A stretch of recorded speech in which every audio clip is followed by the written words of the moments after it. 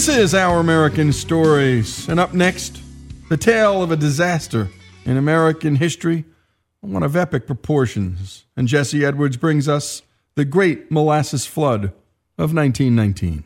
Blackstrap molasses and the wheat germ bread makes you live so long you wish you were dead. You add some yogurt and you'll be well fed with blackstrap molasses and the wheat germ bread. Molasses isn't just used for Grandma's cookies or for Grandpa's rum. It's also used for weapons, high explosives, and munitions when it's refined to industrial-grade alcohol. And the United States Industrial Company during World War I saw that this was a profitable market. Their subsidiary, the Purity Distilling Company, wanted to get in on the action. In the north end of Boston, Arthur Gell, treasurer of the Purity Distilling Company, realizes that he has to build a tank. You see, he's purchased a boatload of molasses that's heading north from the Caribbean, and he's got no place to put it.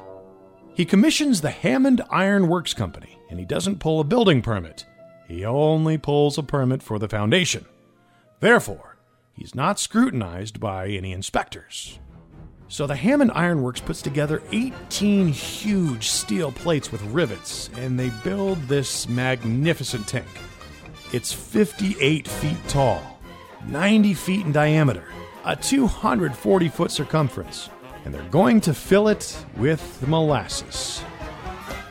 But there's only one problem. You see, the ship is inbound, and if they don't have that tank built, the ship will dump the molasses that they paid for into the Boston Harbor. Now, December of 1915 was a tough year weather-wise in Boston. With 20 inches of snow and some casualties on the construction site, the deadline was growing closer and closer. Finally, as the ship is pulling into the harbor, the tank is complete.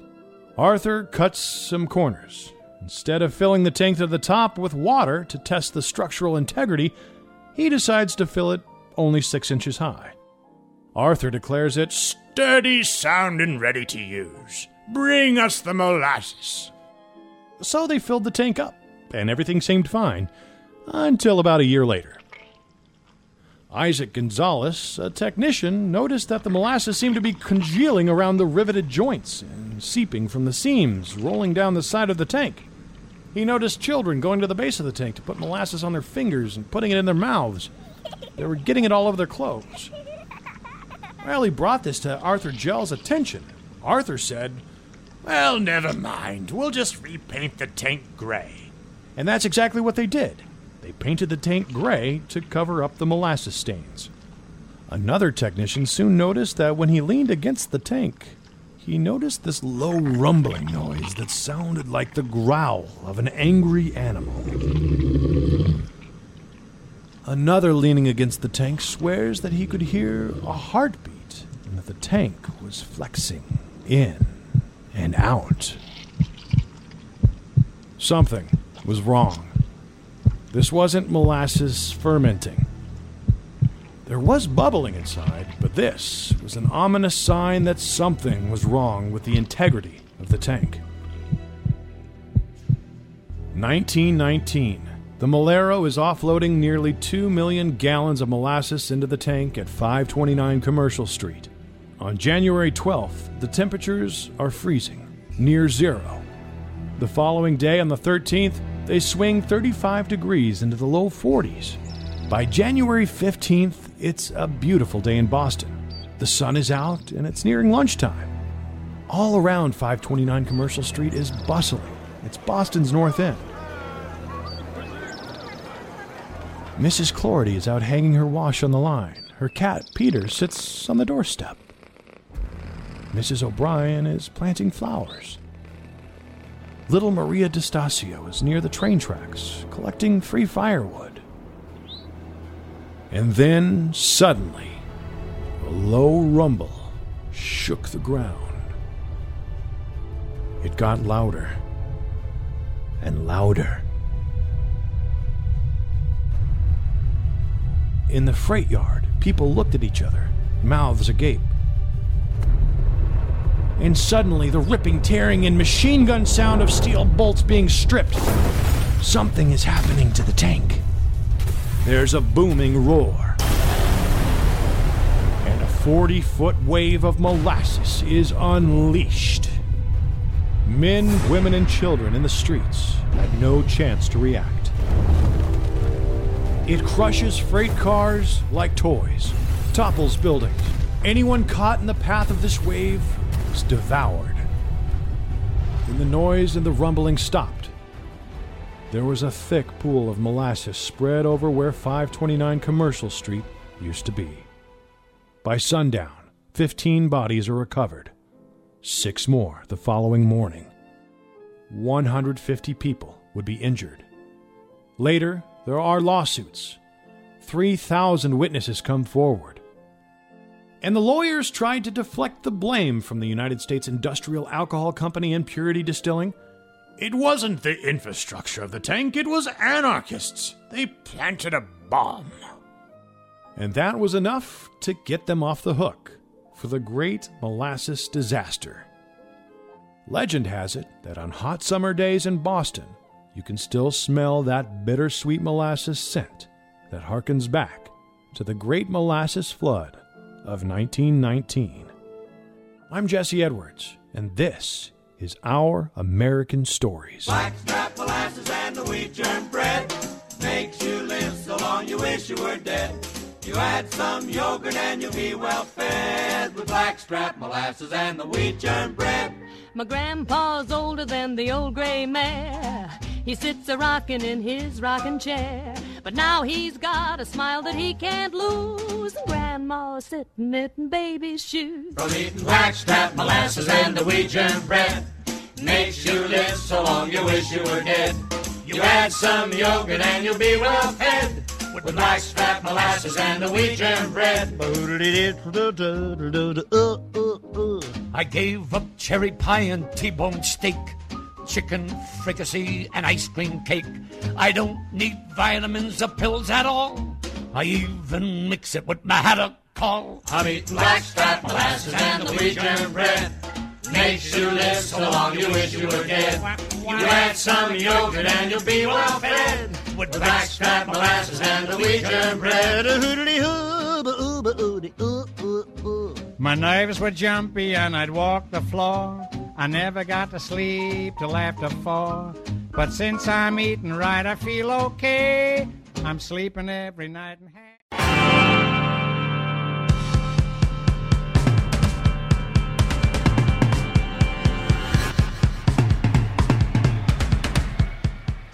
This is Lee Habib, and this is Our American Stories, and we love to tell stories about music and stories of songs here on this show. And here's Greg Hengler with the stories of 3 Beatles songs. The identity of the true 5th Beatle has been hotly debated for half a century, but the strongest case can be made for George Martin.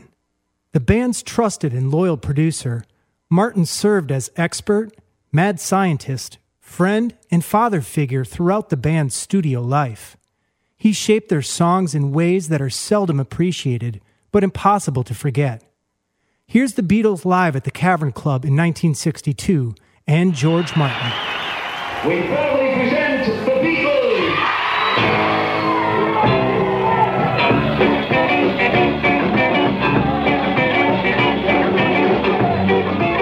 I didn't realize when I signed the Beatles that they'd already been to every record company in the country, and they'd been turned down by every record company in the country.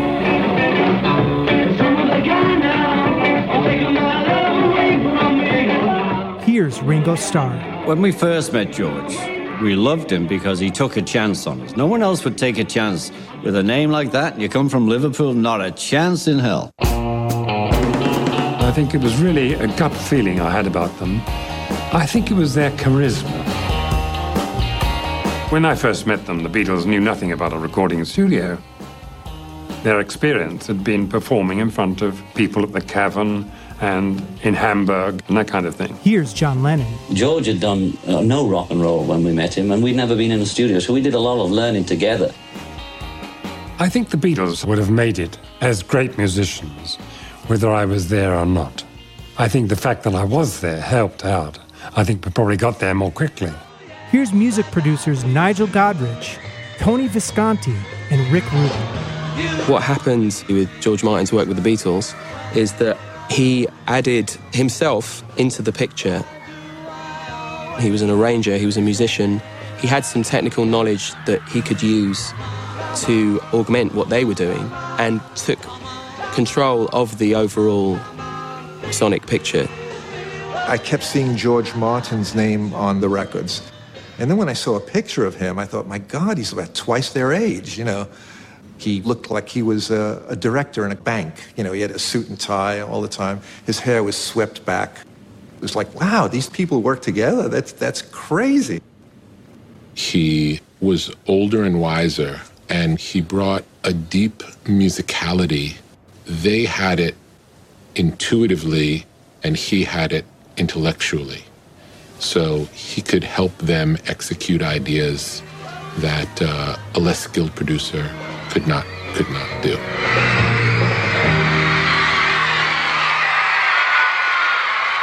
It wasn't until a couple of years later they started doing more sophisticated songwriting.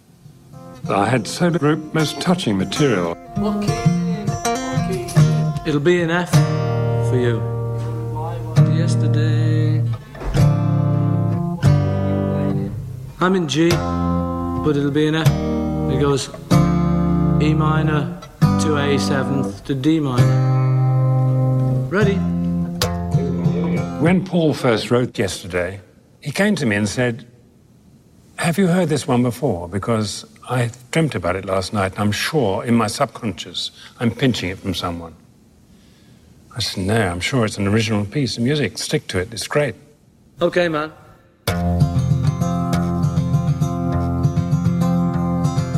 Yesterday,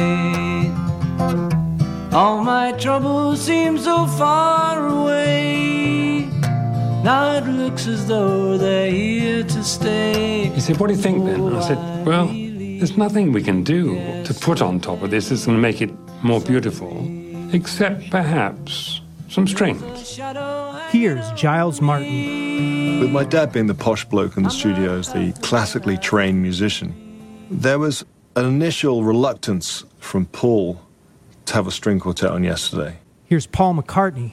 I was always frightened of classical music, and I never wanted to listen to it because it was Beethoven and Tchaikovsky and sort of big words like that, and Schoenberg. You know, I always thought, it's high class, that. It's very highbrow. I was rehearsing musicians when he walked into the studio, and he saw the score that I'd written, and he came up to me and said, what's this? I said, it's all the music that the musicians are playing. He said, you haven't got my name on it. I said, I'm sorry, here's a pencil, put your name on it. So I wrote on it, Yesterday, by Paul McCartney, John Lennon. Looked at me, George Martin Esquire, and then giggled and put down, and Mozart. Yesterday, love was such an easy game to play. Now I need a place to hide away. Oh, I believe in yesterday. Yesterday showed Paul how a string quartet could be quite effective on a really good song.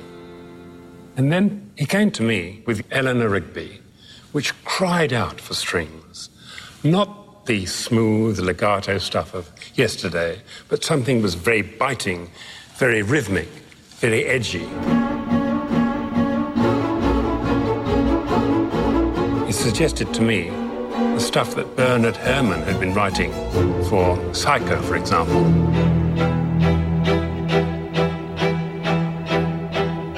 Eleanor Rigby is the first time that the Beatles weren't playing any instruments on one of their records. It is just a string octet. The octet was recorded onto 4-track. On track 1 here, you have the first violins. And here are the second violins. You can hear bleed because they're all in the same room together. Oh my gosh. I played that over and over and over and over again. It was just so smart. George Martin obviously knew this stuff, and he knew how to put it on a Beatles record. That's the trick. for the first time you're hearing a string octet and you're tapping your foot. Ah, look at all the lovely people. Eleanor Rigby. You know, until then I thought, I can be a rock star. I want to be a rock star. I want to be on stage. I want to have the girls screaming at me. I want all that stuff. I want a limo, everything. But now I wanted to be George Martin. That was more important, to be in the studio, to do that kind of stuff, to be able to experiment that way, and to make great works of art that only exist on tape. That's very important. You know, it's a very different art from performing live. That's what I wanted to be. I wanted to be George Martin.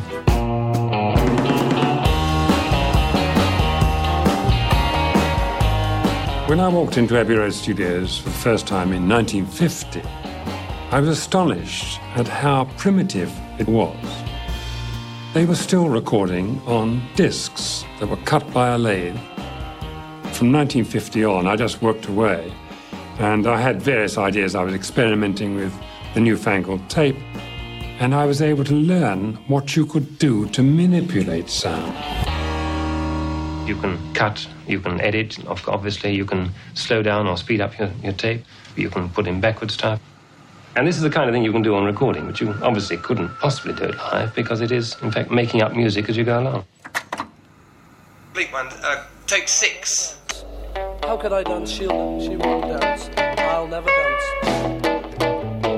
When I first met the Beatles, I had so little time with them in the studio because they were incredibly busy all the time. I would have maybe a day and a half here and a couple of days there. As a result of that, the songs that they produced, which were marvelous, were still fairly basic. 2, 3, 4.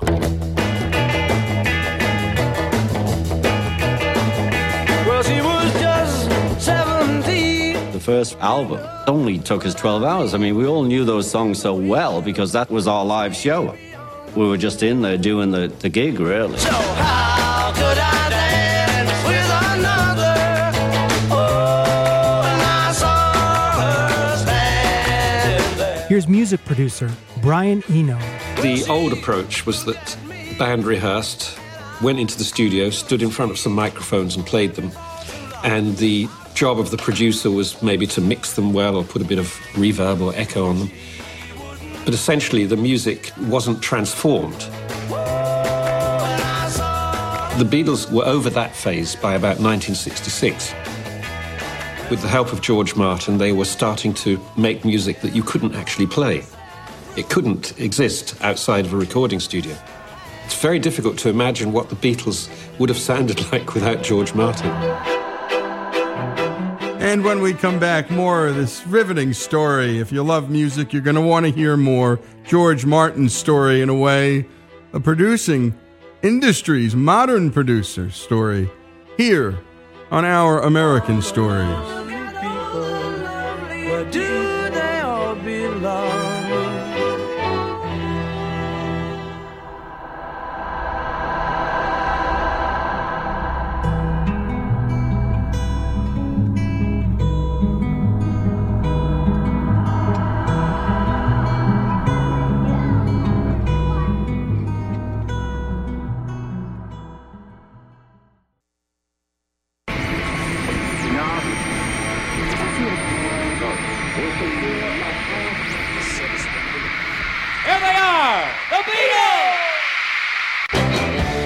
This is Lee Habib, and this is Our American Stories. We return to this fantastic storytelling about the fifth Beatle, and most people think the crucial Beatle, without whom the Beatles might not have been the same, and Martin is a humble man.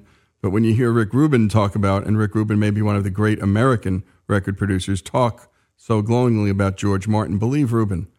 And let's return now to Greg Hengler's story, the rest of this story. When multi-track recording became multi-track recording, more than any other, producer George Martin used this new technology to transform the Beatles. Here's music historian Chuck Granado. What's wonderful about this moment in time is that 4-track recording opened up the possibilities to use the studio in the creative palette. So the Beatles transitioned from a garage band group that's standing around the mic, playing and singing Please Please Me, and I saw her standing there, into a decisive recording group.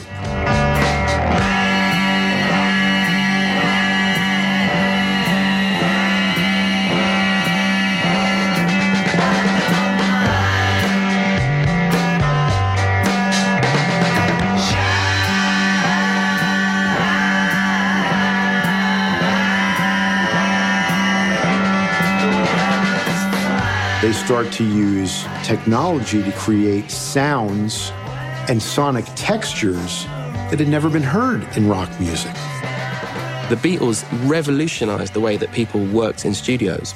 You know, on Rain, it's the first time there's anything backwards on a record, and you could say that, like, from that moment on, it's like all the rule book's out the window, because you're no longer trying to represent something as it was. You're trying to break your perception of this band. You know, there's this band playing in a room.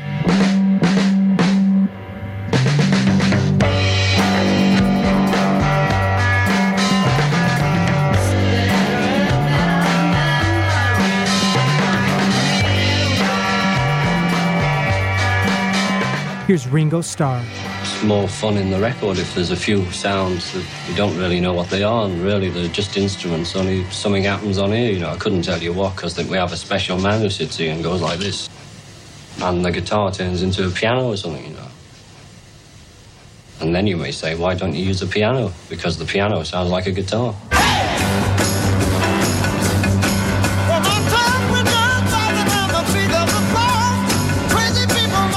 Here's John Lennon. We were all on this ship in the 60s, our generation. We were part of it, and we went somewhere.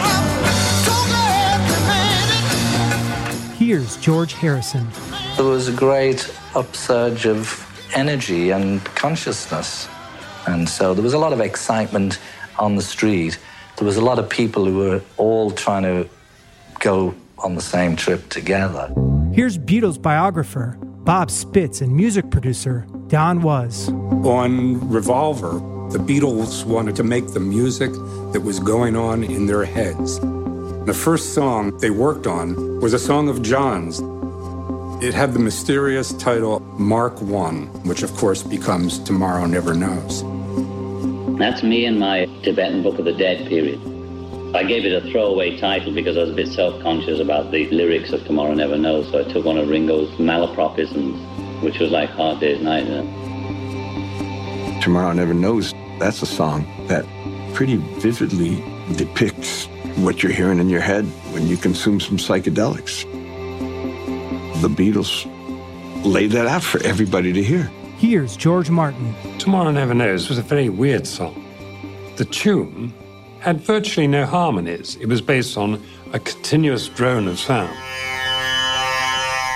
Here's George Martin's son, Giles. Tomorrow Never Knows started with a backing track, recorded here at Abbey Road Studios.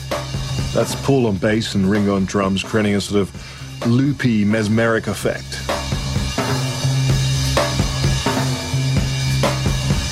To this, John added his vocal, with George playing tambora. Turn off your mind, relax and float downstream.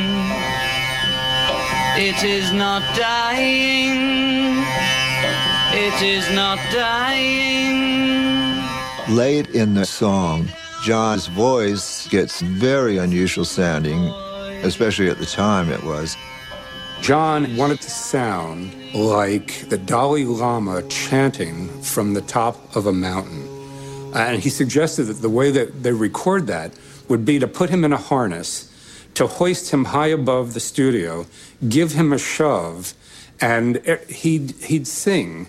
Every time he came around, the mic would capture a few beats of it. Here's Tom Petty. Which wasn't the most practical idea.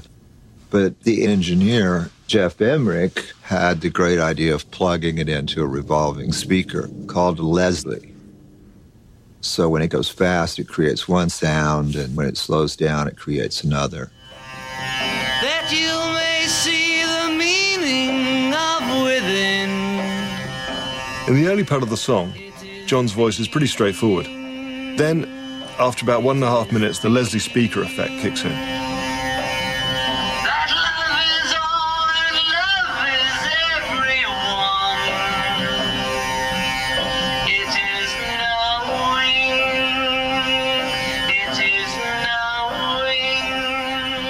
Beatles always looked for other sounds in their records, and they all had tape machines which they used for recording demos. And they found that by making tape loops, they could create sounds that people had never heard before. One of the most recognizable loops on Tomorrow Never Knows is the sound of, well, it sounds like seagulls squawking. It's actually the sound of, I think, Paul laughing and speeding himself up, which is this.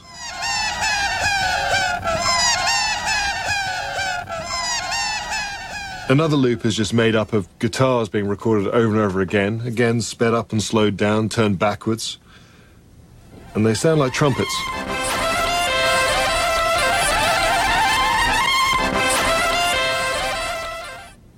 And then, early days of sampling, Paul actually recorded an orchestra off a vinyl record and created a chord here.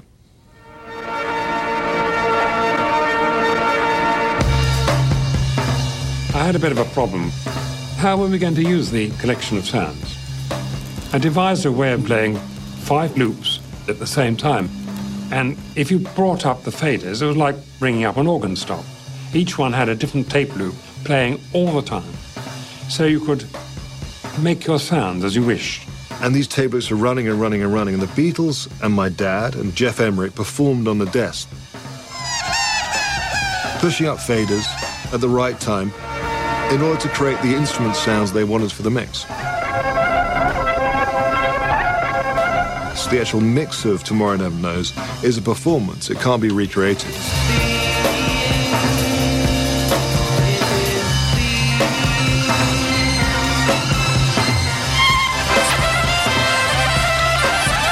Here's music writer Warren Zanes.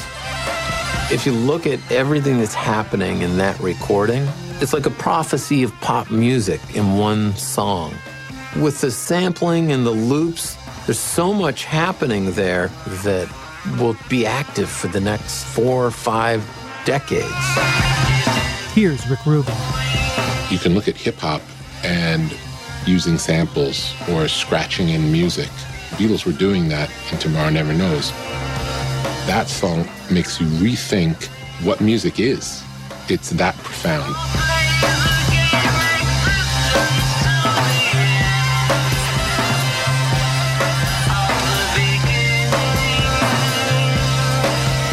Here's music producer Tom Visconti. This was the dawn of creating a new kind of magic. This was really fantasy stuff. I'm Greg Hengler, and this is Our American Stories. And great job, as always, Greg. George Martin, the fifth Beatle. By the way, we have an hour on his life. Go to ouramericannetwork.org and look up George Martin. This is Lee Habib.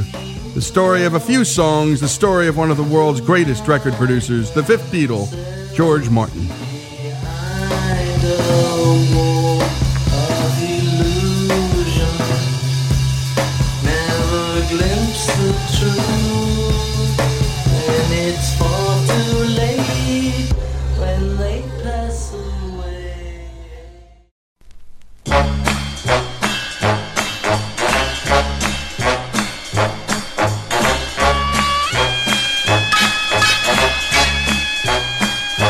This is Our American Stories, where we love to bring you stories about everything and all walks of American life. And this story is the story of a comedian, and we've told a few before. Stephen Wright is most famous for his slow, deadpan one-liners. Born and raised in Massachusetts, he cites comic George Carlin as his main influence. His 1985 comedy album, I Have a Pony, was recorded at Wolfgang in San Francisco and Park West in Chicago.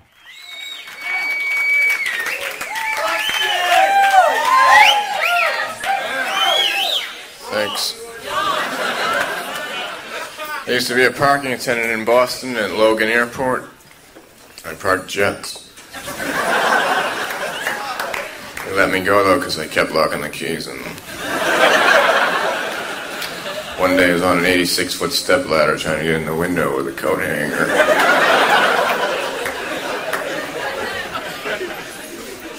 I was arrested today for scalping low numbers at the deli.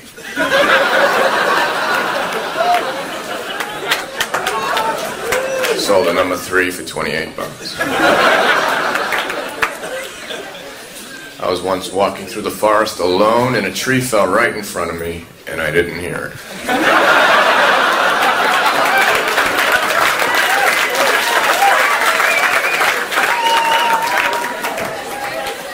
I used to be a narrator for bad mimes.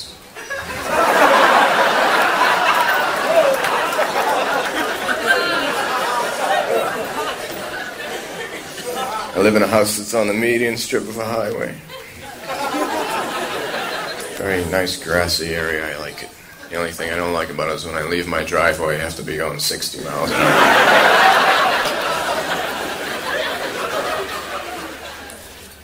I have a microwave fireplace. I can lay down in front of the fire for the evening in 8 minutes.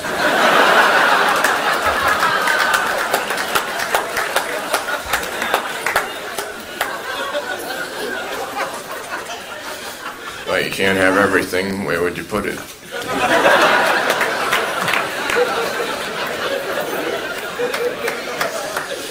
If sometimes you can't hear me, it's because sometimes I'm in parentheses.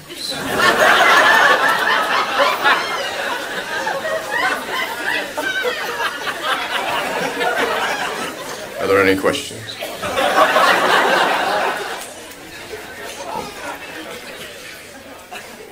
Feeling kind of hyper.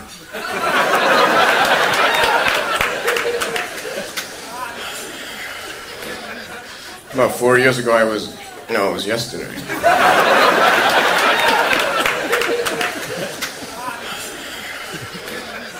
I went to the hardware store, I bought some used paint. It was in the shape of a house.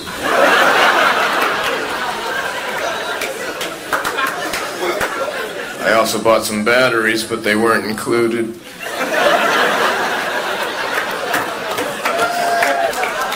I had to buy them again.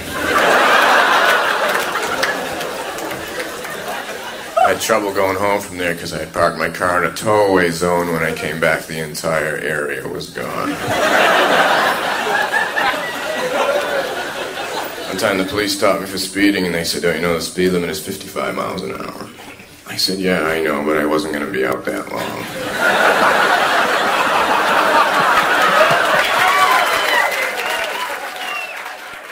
Before we get back to this legendary comedy routine, let's hear from Stephen about his writing style. The audience doesn't care about style or anything. They just care whether it's funny. Because I was, I had more normal-ish material. 80% of it was like what I'm known now. But even within that, if they would laugh at some of it and wouldn't laugh at other things. So it wasn't how I was doing it. It was the actual piece of material. And I just thought abstractly. That's just how I wrote. I didn't think, plan it. I mean, that type of material was just funny to me. I didn't think about how I talked. I didn't think about how I looked. I didn't think about anything. All I thought about was the material. So then when I went on stage, I was scared because public speaking, I was so nervous, and I had an extra blank face because I was afraid. And I was trying to say the joke the right way and trying to think of what was the next joke. It's very serious to communicate stuff to the audience. And then that just went together, kind of meshed, just by accident. Wright knew from a young age that he wanted to be a stand-up comedian when he would often dream about performing on The Tonight Show with Johnny Carson. Well, I started watching when I was 14 years old. I was watching it every night, and my fantasy became to go on that when I was 17. It was that would be, how a kid wants to be a baseball player or an astronaut or something? I wanted to. That was my dream, not knowing that it would ever happen or anything. So then I'm in the club and stuff, and a guy from The Tonight Show saw me in Cambridge, Peter LaSalle. I was doing it 3 years, and he saw me in the club, and then 3 weeks later I was on the show. So I'm 26, and I'm there. It was totally surrealistic. He was really nice. He talked to me before I went on. He was very... he could have been saying, "We're going to axe smear to you, and we're going to put your body in different states after the show." And I would have said, "Yes, that's fine. That's fantastic." And so that's still the highlight of my entire career. I've done other stuff after that, but that's my favorite thing ever. Now let's go back to Stephen Wright's first comedy album, I Have a Pony. I went to court for a parking ticket. I pleaded insanity.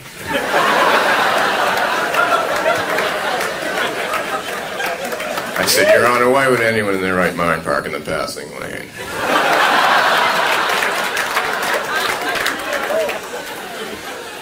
Then I asked him if he knew what time it is, and he told me, and I said, no further questions.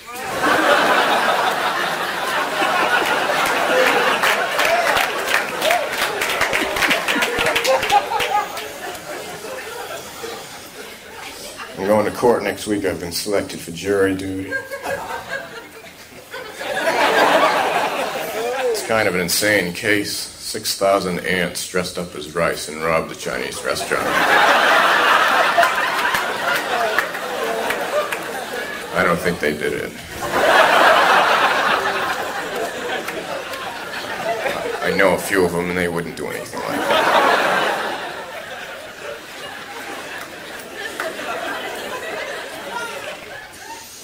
Years ago, I worked in a natural organic health food store in Seattle, Washington. One day, a man walked in and he said, if I melt dry ice, can I swim without getting wet?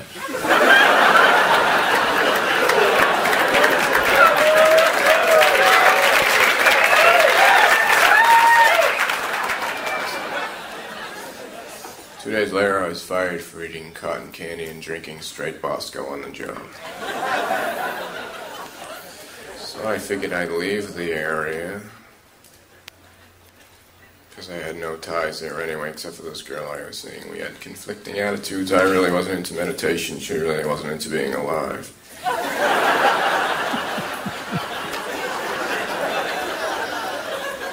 I told her I knew when I was going to die, because my birth certificate has an expiration date on it.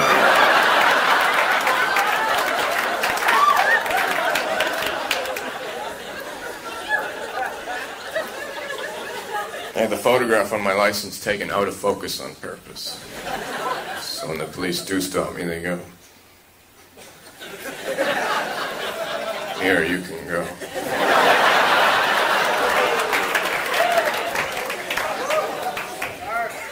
One night I stayed up all night playing poker with tarot cards.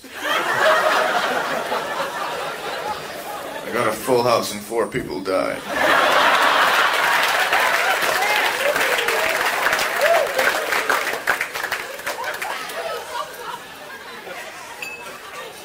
I have a telescope on the peephole on my door so I can see who's at the door for 200 miles. Who is it? Who is it going to be when you get here? I got an answering machine for my phone now when I'm not home, and someone calls me up, they hear a recording of a busy signal.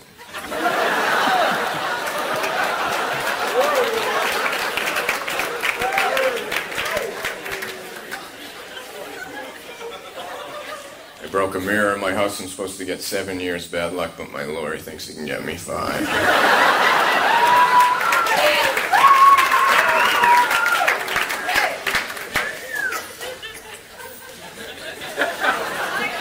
I like to skate on the other side of the ice.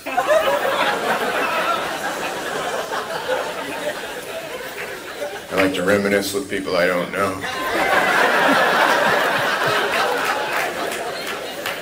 Granted, it takes longer. I like to fill my tub up with water, then turn the shower on and act like I'm in a submarine that's been hit.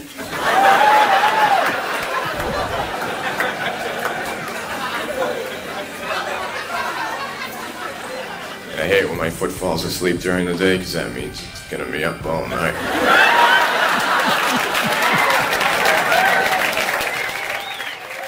And that's the work of Stephen Wright. We celebrate his work, his life here on Our American Stories. We've also done the same for Steve Martin, Don Rickles, Cal Burnett, Lucille Ball, Mitch Hedberg, and Joan Rivers. Go to ouramericannetwork.org.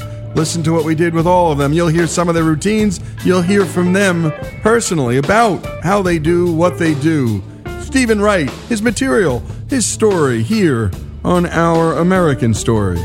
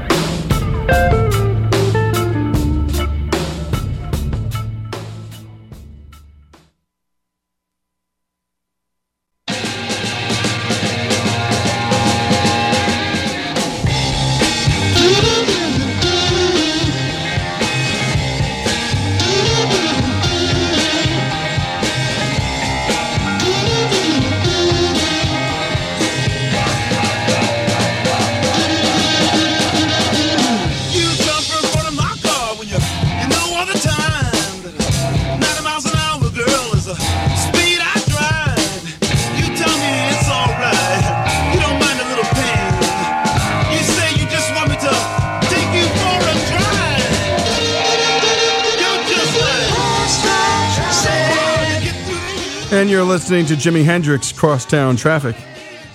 And so many of you listening to Our American Stories right now, well, you may be stuck in traffic. And that's why we're here. Make it a little less painful.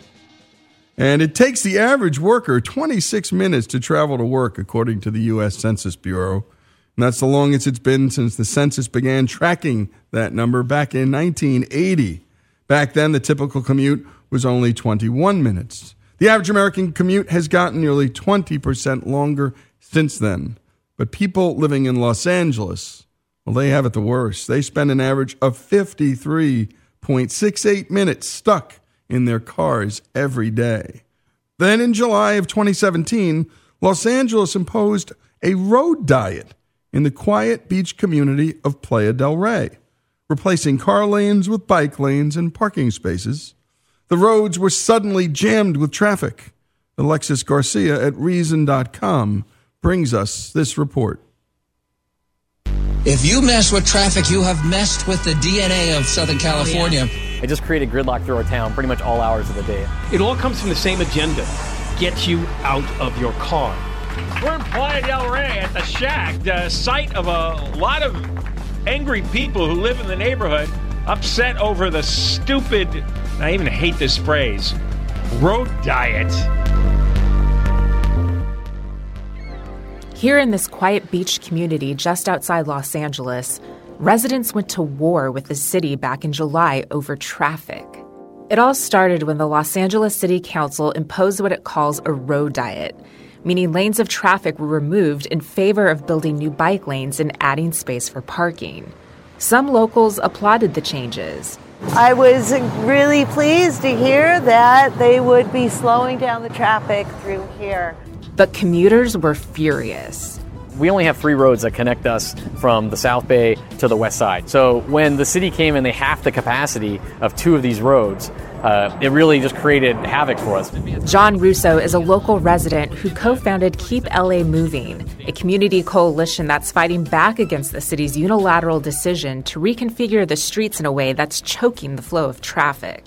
This was basically done without any community input. Like, most of Playa del Rey didn't know this was happening. It created just huge backup, huge gridlock in the mornings. Like, what was a 10-minute drive was turned into a half an hour. So it literally crushed our local businesses. There was a group of 62 businesses that were surveyed, and across the board, business was down, from to the restaurants to the coffee shop. I mean, even like people you wouldn't expect, like the dentist. The dentist lost customers. It's part of a strategy known as Vision Zero, in which the city aims to eliminate all traffic-related fatalities by 2025. The thinking is that eliminating car lanes will slow traffic, meaning fewer accidents. The goal is also to incentivize more commuters to bike to work. In order to achieve 0 deaths, public officials have been doing some odd things. Baruch Feigenbaum is the Assistant Director of Transportation Policy at the Reason Foundation. Road diets are used as what I would call solutionism, whereas anywhere there is a safety issue, we're going to put in a road diet, and it's going to solve the problem. It's not really based on science, and it's not really based on empirical findings. So after the road diets were put in, we actually saw traffic accidents go through the roof. We had an average of 11.6 accidents per year on these roads in Playa del Rey. We've had 52 accidents in the last 4 months. So we're over 400% of the yearly average in just 4 months. Emergency vehicles couldn't get into town. I mean, we have video of ambulances out there on Culver, sirens blazing, just sitting in traffic because no one can pull over anymore. There's no place for the people, the cars to go to let the response vehicles through. According to 2013 census data, just over 1% of Los Angeles' commuters bike to work. 67% of commuters drive. You're taking something from a whole bunch of people just to benefit a few people. That's not a good cost-benefit analysis. What better way to force people out of their cars except make traffic so unbearable you don't want to sit in your car anymore? City planners also hope to incentivize residents to move closer to their jobs, or if they do have to commute, to ride the city's public transit system. Los Angeles has the 3rd largest transit network in the country, yet only 10% of commuters use it to get to work. In Los Angeles, a majority of the folks simply cannot get from their home to their job in a short period of time using transit, and it's not an option. And so trying to force people into one type of behavior doesn't tend to work, and it's why even in Los Angeles, the vast majority of people are still commuting by automobile. In October, the Los Angeles City Council reversed itself in Playa del Rey after community members filed 2 lawsuits against the city and launched a recall election of local councilman Mike Bonin, who had backed the plan. But the city is still planning to implement over 40 road diet projects in other areas of Los Angeles. And Chicago, Minneapolis, New York, and Atlanta are pursuing similar policies. In the 1960s, we were building interstate highways, freeways through downtown areas, which was definitely the wrong approach. Nobody is suggesting we go back to that. But now we seem to be on the total opposite end of the pendulum, where we don't want to build any roads at all. We just want to build bike paths. We want to narrow lanes. We're saying that transit is going to solve everybody's needs. Neither extreme is what we need to do. I just think this is completely wrong. It's not about cyclists versus drivers. These are all of our roads, and they should be safe for all users. And the road diet didn't make our roads safer, and they're not making it better for the cyclists. And thanks for that report. And that's Alexis Garcia at Reason.com. And by the way, there was a key line in that, forcing people into one kind of behavior. And it's not often that we get into the world of public policy, but when we do, it's stories like this, where a small group starts to dictate how a large group lives because they just feel like it. They don't like cars, or they don't like this or that about the way you're living. And in this great country, we believe that, well, let Berkeley be Berkeley, let Birmingham be Birmingham. There are so many different ways to live, and let the people choose, not some smarty pants sitting in a city council. This is Our American Stories, Road Diets.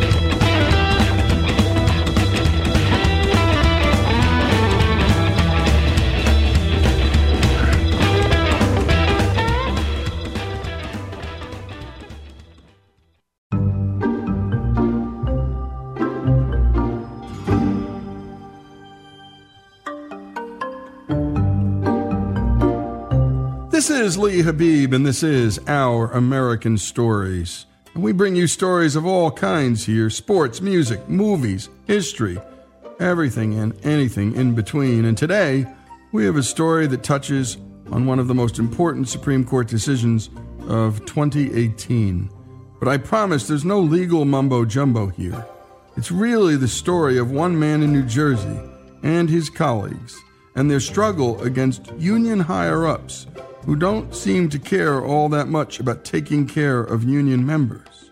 Here's Stan with the story of Michael Thulin. Michael was brought up in a way that's practically an ink blot test. Depending on who's listening, folks will either want to crown his mom and dad Parents of the Year, or build a time machine and call Child Protective Services. It all starts off normally enough. I grew up in New Jersey on the Jersey Shore. My father owned his own construction and development company for many years. My mother's been a registered nurse in a community hospital that we have here for many, many years. My family has always kind of been active socially, as far as my father was involved in politics in our town. I got to get a taste of that at a very young age and see what can happen and what went down.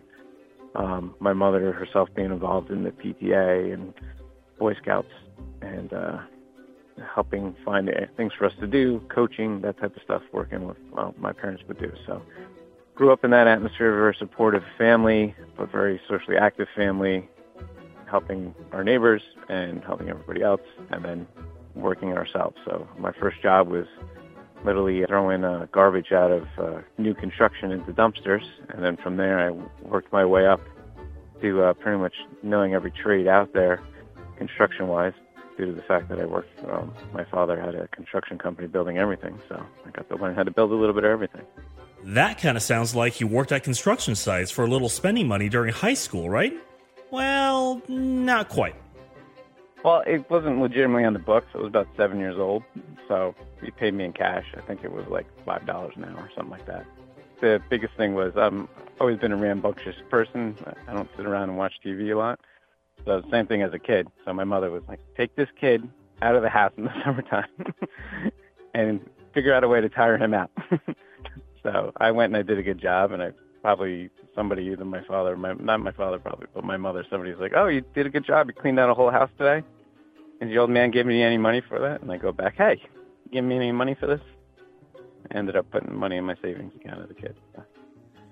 Mom found a great way to burn off some of Michael's energy. Dad got to spend quality time teaching and working with his son. And of course, Michael had a blast and made a few bucks along the way. This worked out great for everybody, except maybe the folks who had to do a couple of double takes when seeing young Michael at work. You know the big Caterpillar, bulldozers, bucket lifts, that type of stuff? So being the kid, but wanting to check everything out, you always play on them. My father, being the guy running the site, he taught me how to do some of the stuff. My grandfather was an electrical engineer, but he was big on regular mechanical engineering too. So he taught me how to drive tractors. My dad showed me how to drive those huge cat machines. So I'd be driving a cat machine as like a 9, 10-year-old down the street on job sites while everybody's doing their stuff, and you have all their guys with the cars on the side of the street, and they don't think twice, and then all of a sudden they go like, that kid can barely see over the steering wheel, so they'll come running out and wigging out. So I used to like jerk the wheel a little bit. Oh, I'm going to hit your car, type of thing. So the immediate response of, oh my God, this kid doesn't know what he's doing, and ended up doing the job just as well as anybody else. Next time anybody asks what people did for fun before smartphones, tell them about Michael.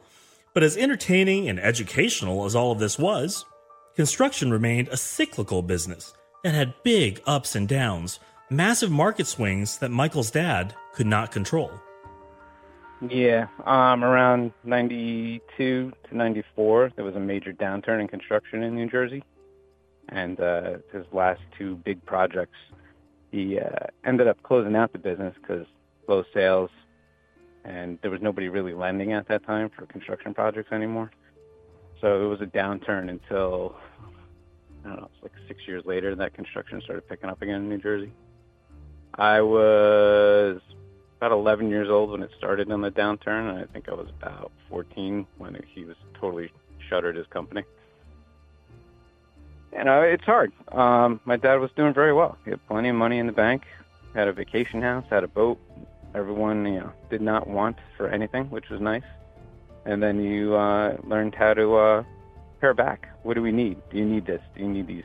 Do you need 5 pairs of shoes for school, or do you need 1 pair of shoes for school? Do we, we don't have a vacation house to go to anymore. No, there's no more boat. We're just going to go to the beach and hang out on the vacation, 3 blocks from our house. So you learn how to, be frugal and go from a life of, it wasn't extreme, excess or anything, but it was very well lived.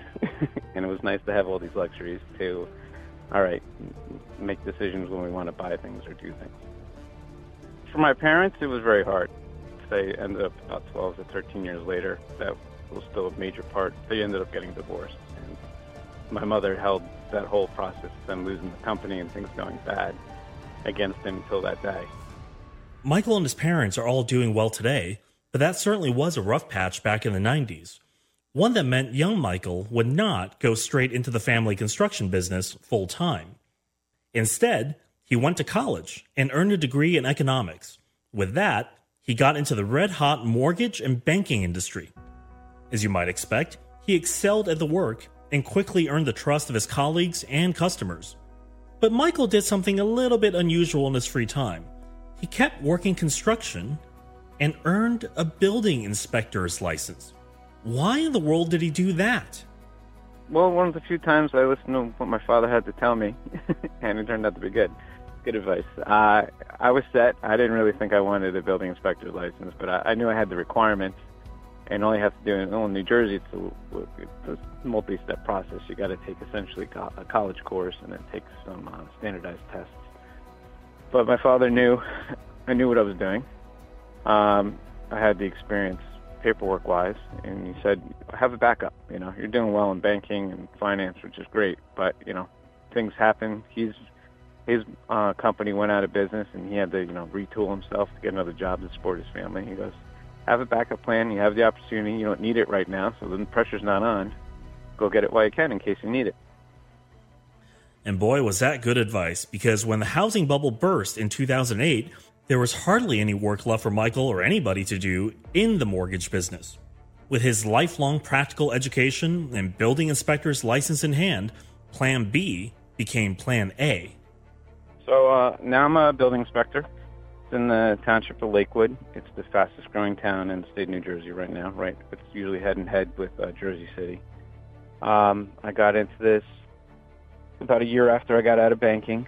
I saw the opportunity that there was an inspector's job position open. I went and talked to one of the elected officials in town that I knew for lunch, got my application in, got the job because I had the licensing.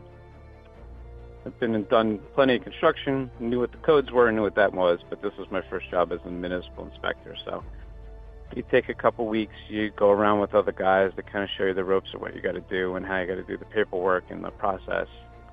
Even my father had come and told me, I hope I understand everything and get this right. I don't miss anything. And my father, being the good backup that he is, he goes, trust me, you've forgotten more about construction than any of these guys in this town know about construction. You grew up in it.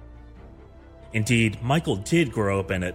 And because he knew exactly how the various structures were supposed to be built step by step, he could spot the mistakes and potential dangers in houses, sheds, schools, manufacturing plants, warehouses, or any other building under construction in this bustling part of New Jersey. And while he's an employee of the local government, Michael knows who he's really serving. I really protect the consumer at this point because most consumers don't know how your house should be safely built. My goal is that roof is never going to fall on somebody's head, or that staircase is never going to collapse, or if there's a fire, the fire protections, people are going to have enough time to get out of whatever building it is. That's the real, bread and butter of construction and inspections is. Am I making it safe enough and clear enough that if something goes down, that whoever the occupant is of this building can get out in time to get to safety? So at the end of the day, I help keep people safe right now. And it's an interesting job and the one that I like. If I didn't have to deal with unions and the other personnel side of working for this township, I'd have the ultimate dream job in my mind and be very happy here for the next 40 years. And when we come back, more of Michael Folein's story here on Our American Stories.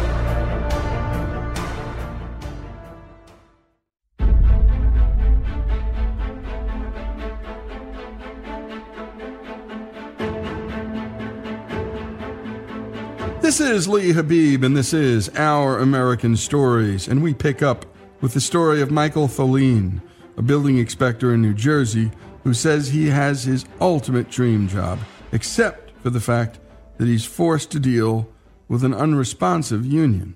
Here again is Stan with Michael's story. Michael's troubles with a union began the very moment he started working for the local township government in New Jersey. They gave me a membership card. And they said, you have to sign this out. You're part of this AFSCME union. AFSCME is the American Federation of State, County, and Municipal Employees, the largest union of government workers and retirees in our nation. It is divided into about 3,400 local unions spread across 46 states, and combined, they are a political powerhouse. Since 1990, AFSCME has contributed more than $122 million directly into the political process, about 99.4% of which went to Democrats and liberals, and 0.6% of which went to Republicans and conservatives. In states like New Jersey, at the time that Michael started this job, joining the union and having the fees automatically deducted from one's paycheck was simply a part of coming on board. But Michael didn't know that. I go, nah, I don't want to be. I'm okay. I could, I got the job talking to the elected officials in this town. If I have an issue, I could go talk to the elected officials in this town. But they're like, no, you have to do it. It's required. So I spent a little time and energy researching why the heck do I have to be part of a union? I don't want to be. It was my really first dead end with coming up with unions. So it turns out they go, well, you can opt out and we'll collect 85% of your dues. And I go, where's this arbitrary number coming from? Why do I do that? I don't want to do anything. So the dollar amount was so nominal difference per month. It was like $3 or $4 of difference. And I said, well, if I'm going to have to pay money, I'll pay the extra $3 so I have a vote and I have a voice in this organization. The idea here was that the union had an agreement with a government employer to represent all of the employees.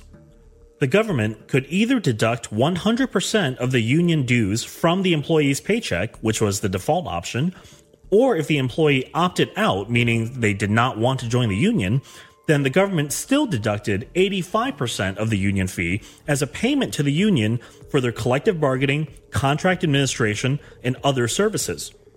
Since his only real choice was between paying the union 85% of the fee for no voice or 100% of the fee to have a voice, Michael chose to join the union. 2 years later, there's a thing in the township that New Jersey does. If you opt out of the medical insurance that you could get in the town that you're working in or the state or municipality, they'll give you X amount of dollars or X amount of percent of the money that the township would save by not paying for your medical benefits. So for some reason that was changed, and it was in the contract, our union contract. The president of the union at the time spoke to a couple of the clerks that brought it to his attention, and he literally told them, well, it doesn't affect me. I don't care. I'm not going to do anything about it. I don't want to make any waves. So the girls that were the clerks in town knew me, knew I have a voice, knew I'd participate, so they came and bothered me. So I did my best to see what I could do to get it fixed. However, they said, well, you're not the representative of this union, and we don't have to talk to you about this. So a couple months later, the elections came up. I ran for election of the union president, won, and the first thing I did within about a week was I got the ordinance changed, which is really a 3-week process. I got them to agree to it. They had to introduce it, and the next meeting they had to codify it. But I got them to correct the ordinance to meet back to what the union contract was, so I didn't have to sue them for violating our union contract. This particular issue mattered to Michael and other union members like him because some of them could get better medical insurance through their spouses' employers. But when the township unilaterally changed this provision in violation of the terms of their contract, Michael saw the opportunity to stand up for employees' rights and ironically became the president of a union that he never really wanted to join in the first place. And then the real fun began, because now he had to actually run the union and represent the interests of his fellow employees. Once I became the union president, I found out there was a bunch of other issues. Taxes weren't being filed correctly. Bookkeeping was marginal at best. There was no real active membership, no tracking of anything. So then I had to go back and revigorate and get the union back on track as an active governing body of these members and see what's going on.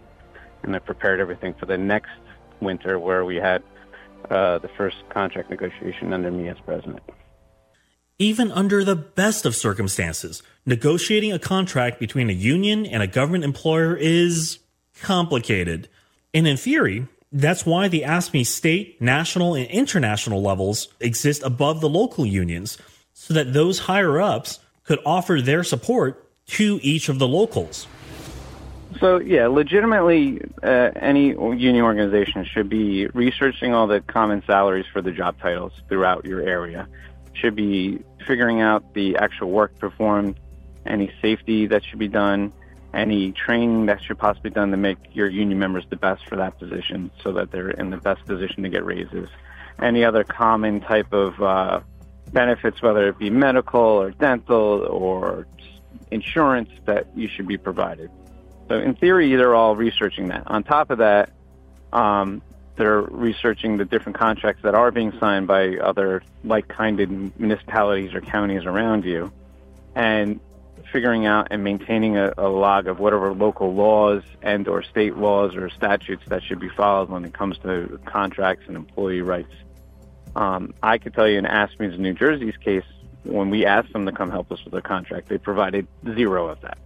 I asked in May of the year for a contracting that was about to expire that December. In May, I started calling and emailing to get help for my negotiations. I was preparing for it locally with my people, and I was trying to get our representatives in our district council to come help us.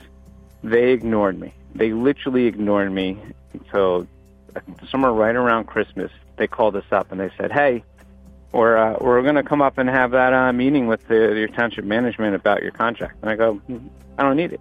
I was done negotiating that in the beginning of December, and we already have it set up to vote locally to see if these people approve the contract or not." So they literally ignored us from August to that. And then when they came up, they were completely unprepared. I go, "Show me your salary stuff. Show me anything else. What did you bring in the door to come help us?" "Oh, well, we don't have any of that," they tell me. Well, then why are you here? What are you bringing to the table? You're bringing absolutely nothing. They came in and they said, "Well, we're going to ask for an 8% raise." I go, "Well, they're not going to give us an 8% raise." "Well, we're going to ask for a different type of insurance." I go, I had worked earlier this year with the township to change our insurance, actually, so that there was a dramatic change in how much contribution the employee was paying into it, because the overall policy dollar amount is dramatically less. So I go, on average, my union members right now are all taking anywhere from $150 to $600 more home in their take-home pay every month than they were before, because we had the insurance coverage changed, but still maintaining what we required in our contract. And now you want to screw that whole thing up because you want to go fight for an 8% change, when in actuality you're not going to get that, because the township doesn't have the money to physically do that. And on the other side of it, you're going to try and force them out of insurance policy we all agreed upon that everyone's happy with, because they actually have more take-home pay. So we ended up having a big argument about it. My local voted on our contract, and I eventually had the district council lady who had to sign off on it, because I had her admit to the fact, after showing her all the emails and everything else, that she completely failed to do her job. And when we come back, we continue this story, and my goodness, the plot just keeps getting thicker. And when we come back, you aren't going to believe the final part of this, because, well, it makes history. This one man's quest for justice and for understanding. It's almost a mystery to him still at this point why things are the way they are. Michael Tholine, his fight against his union, the union he's president of. His story continues here on Our American Stories.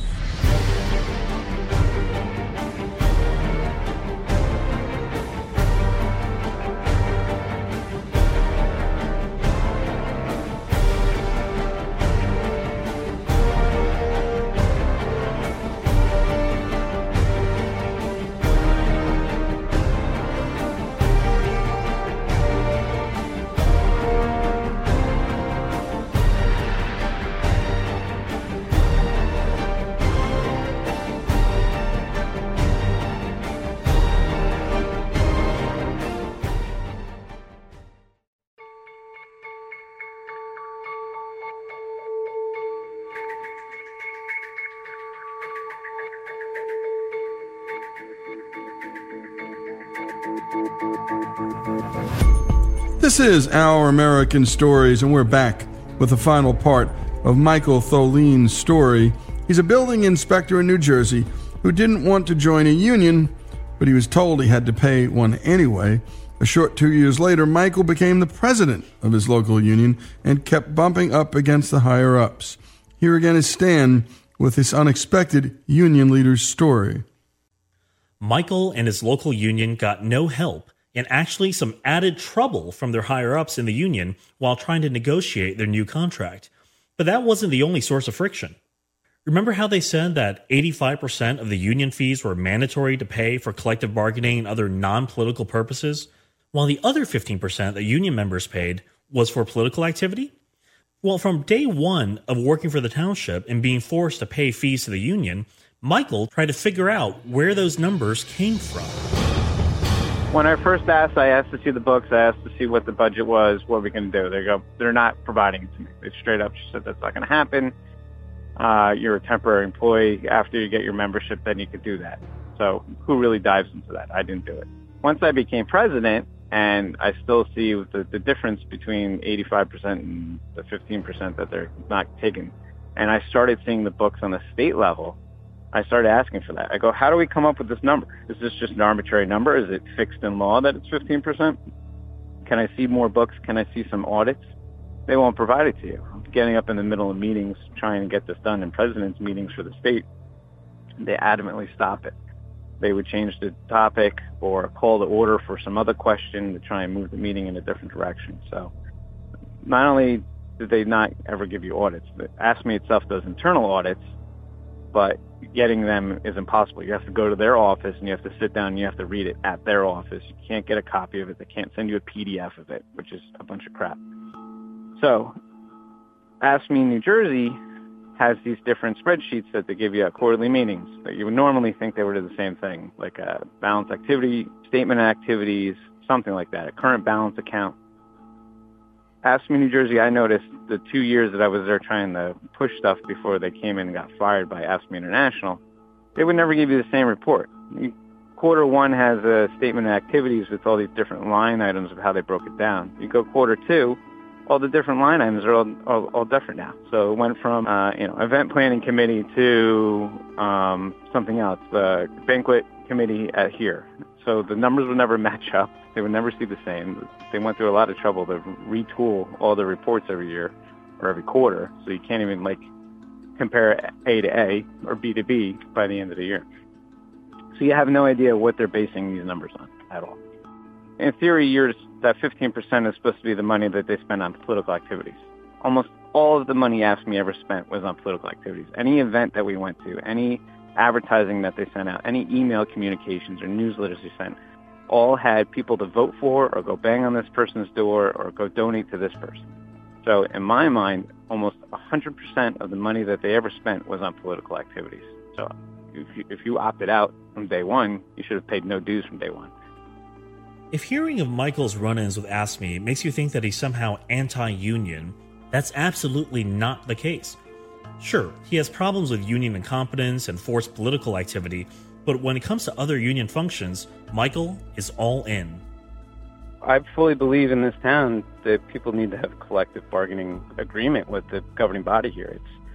The township is not well run as opposed to other towns nearby. So I think that many people, including myself, need to have the ability to game together to protect themselves, their jobs, and their salaries.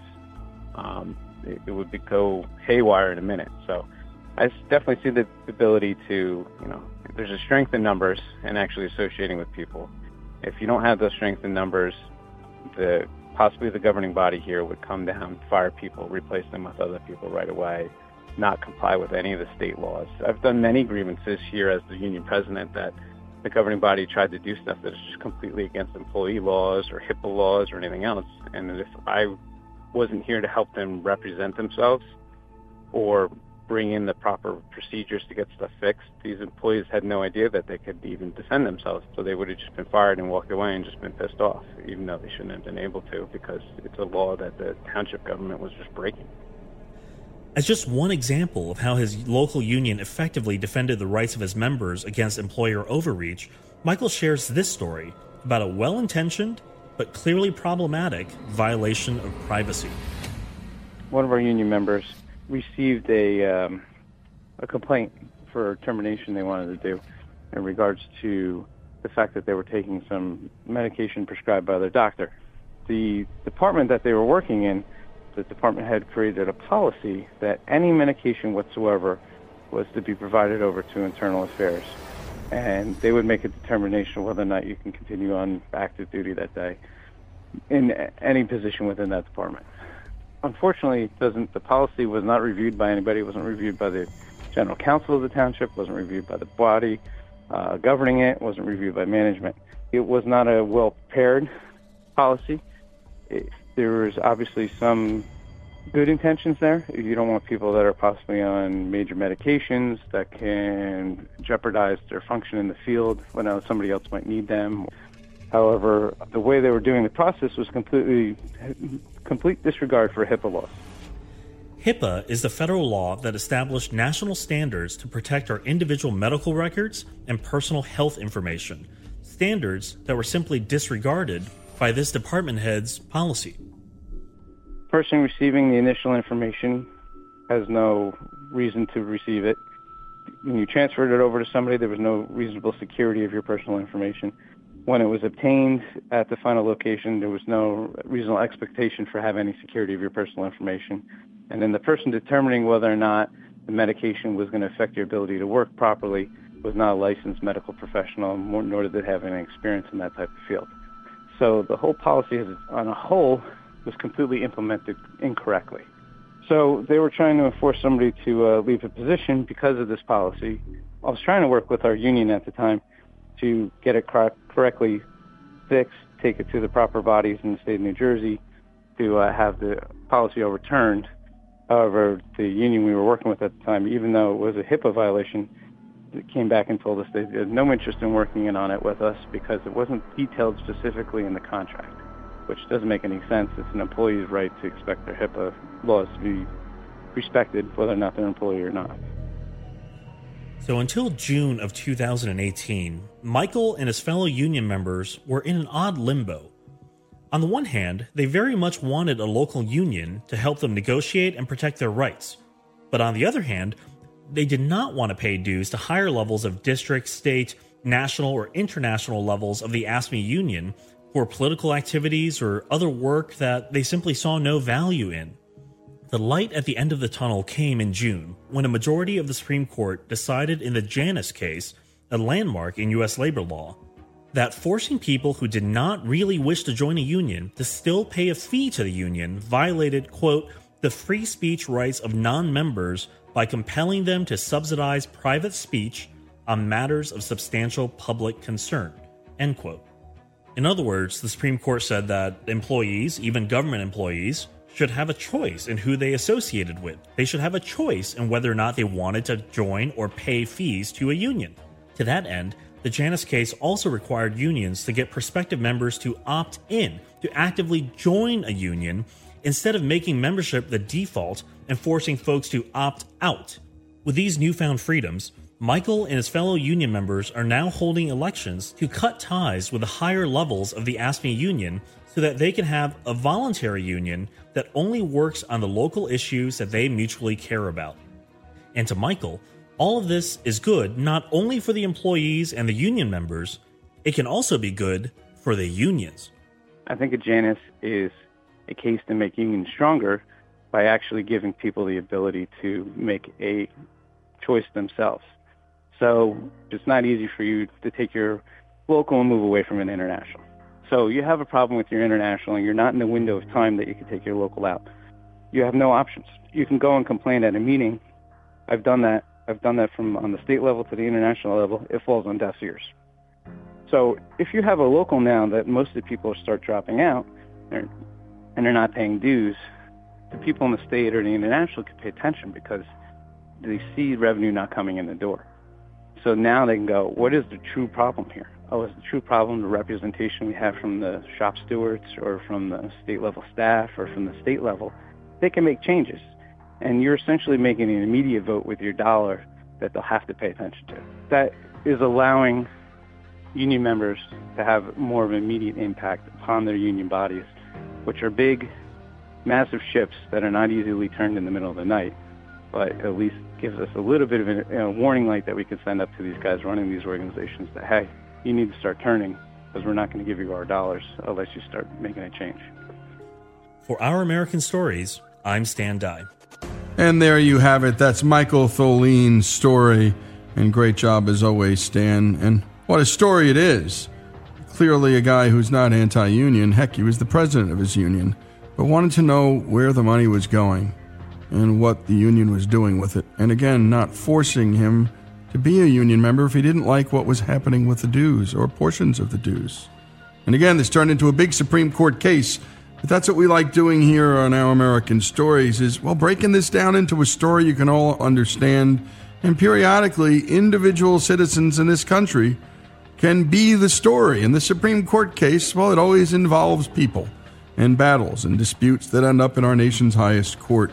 Michael Tholene's story. By the way, to learn more, go to mypaymysay.com. That's the Mackinac Center and their campaign to help union workers make their own choices when it comes to such matters. Again, mypaymysay.com, and that's the Mackinac Center. This is Our American Stories.